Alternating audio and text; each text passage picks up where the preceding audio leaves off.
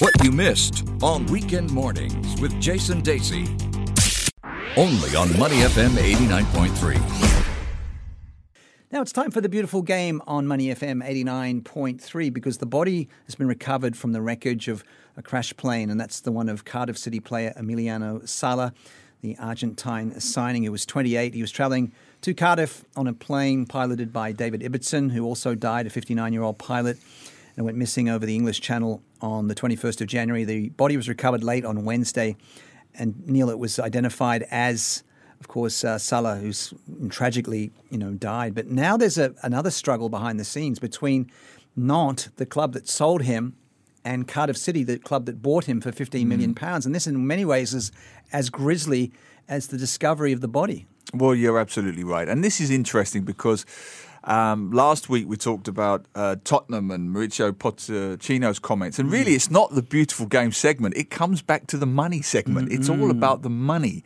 Last week you had Tottenham boss saying that money is more important than trophies, effectively. And now, very tackily and I would argue insensitively, this has become more about the money than the tragedy. And it really shows the ugliest side of the game, Jason.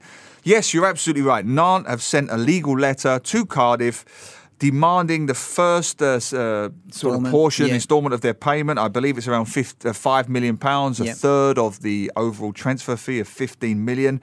The agents, which I think is very grubby, Willie McKay, who's been an agent for a long time, and his son Mark, who I believe their company, if not them personally, organised the flight. They organised the flight for the footballer. So that, we don't know all the facts and figures, but that in itself seems very tawdry to me and very seedy that you organise this man's flight. Okay, there's no blame attached to the guys who organised the flight, but within a week, within days of the poor man's body being dredged up from the sea, you're talking about payments and commissions. I get it from the French club's point of view. I do. It's almost as if they've been punished twice and they've done nothing wrong. They've lost one of their favourite players. He was a cult figure, Sala, at the club. They didn't want him to leave. The fans didn't want him to leave. His teammates wanted him to stay. I don't think he really wanted to go either. I think he was quite happy. It was big cash. Yeah. I think he was 28, Premier League, right? 28 years old. It was now or never.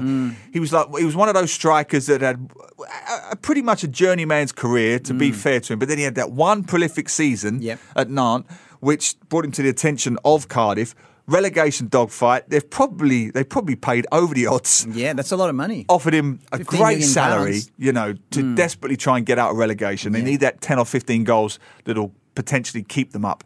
So they've paid him a lot of money, and I get that. But so Nantes feel like they've been punished twice. Yeah. We lost our favourite cult figure at the club, and we haven't received any money. And arguably, and I'm just looking at this from a financial point of view, not an emotional point of view. This is Money FM. Money FM, exactly.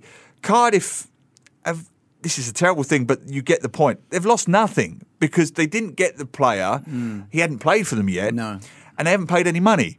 So whereas Nantes has been penalised twice. Lost the player, lost the money.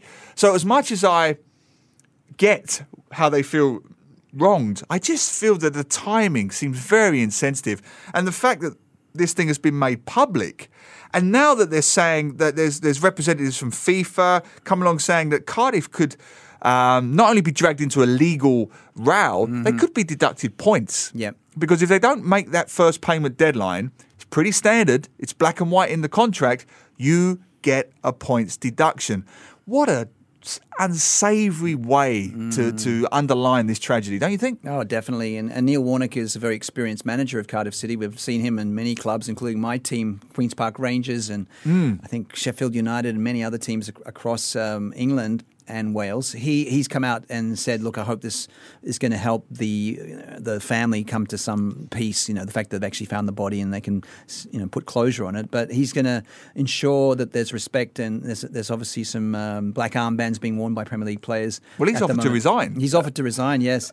But, the sad thing for me is that, exactly where football is at the moment and the tragedies that have been around football in this season, including Leicester City's owner, of course, dying in the helicopter crash just a couple of months ago. And just recently, over the last couple of days, we saw the Flamengo tragedy in Brazil. And in the same week as the anniversary of the Munich disaster. Exactly, ironically. yes. And Peter Schmeichel, who I follow on Twitter, tweeted about that. So there is this element, isn't there? And one was asking, why is he travelling back and forth a couple of times? I don't think this was the first trip that he made to Cardiff. I think he went back to do some personal things. And, so there's a lot of finger pointing. The agent's pointing the finger and the club's pointing the finger at the other club. It's very unsavoury. And I think the underlying point to all of that is it does come back to money, because the average man on the street, you or I, just could not afford to charter a private plane to go backwards and forwards to France. But let's think where Nantes is, right? It's quite a long way from Paris. Yes, I agree. Yeah. So this is the problem. Regular people just have to say, well, I can make one trip and that's it. Yes. And I'll collect my belongings, and whatever I cannot collect, I'll just have to ship back or post back or whatever. And this is why you not often, but you do occasionally see celebrities, famous people, they do die in these tragedies because they take certain light aircrafts. A lot. I think of JFK's son was a famous example, but there's been many others. The helicopter crash that took the Chelsea co-owner, Matthew Harding, and took the Leicester owner recently. The reason it seems to happen to the rich people more is because the rich people can afford helicopters and light aircrafts and so on. Likewise with the Man U team in the 1958. Right? That was a time when air travel wasn't as safe as it was now, and it was pretty much exclusively reserved for the wealthy and the rich. So therefore, the wealthy, the rich succumb to more tragedy. And it was a snowy day in Munich, wasn't it? They should have never films about that and documentaries. They should have never taken off. And likewise, this plane, he'd already had a bit of a hair-raising experience flying over. We know that because the poor man who died with him, Mr. Ibbotson, David Ibbotson, the pilot, he put on Facebook on the flight over. That was a scary landing of flight. And people on Facebook were saying, should you be... I just have to be more careful because it was too cold, it was too windy, it was an old plane, and that classic ice on the wings seems to be it's early days, but that seems to be the preliminary conclusion. It brings the plane down. And those light aircraft are so susceptible to bad weather.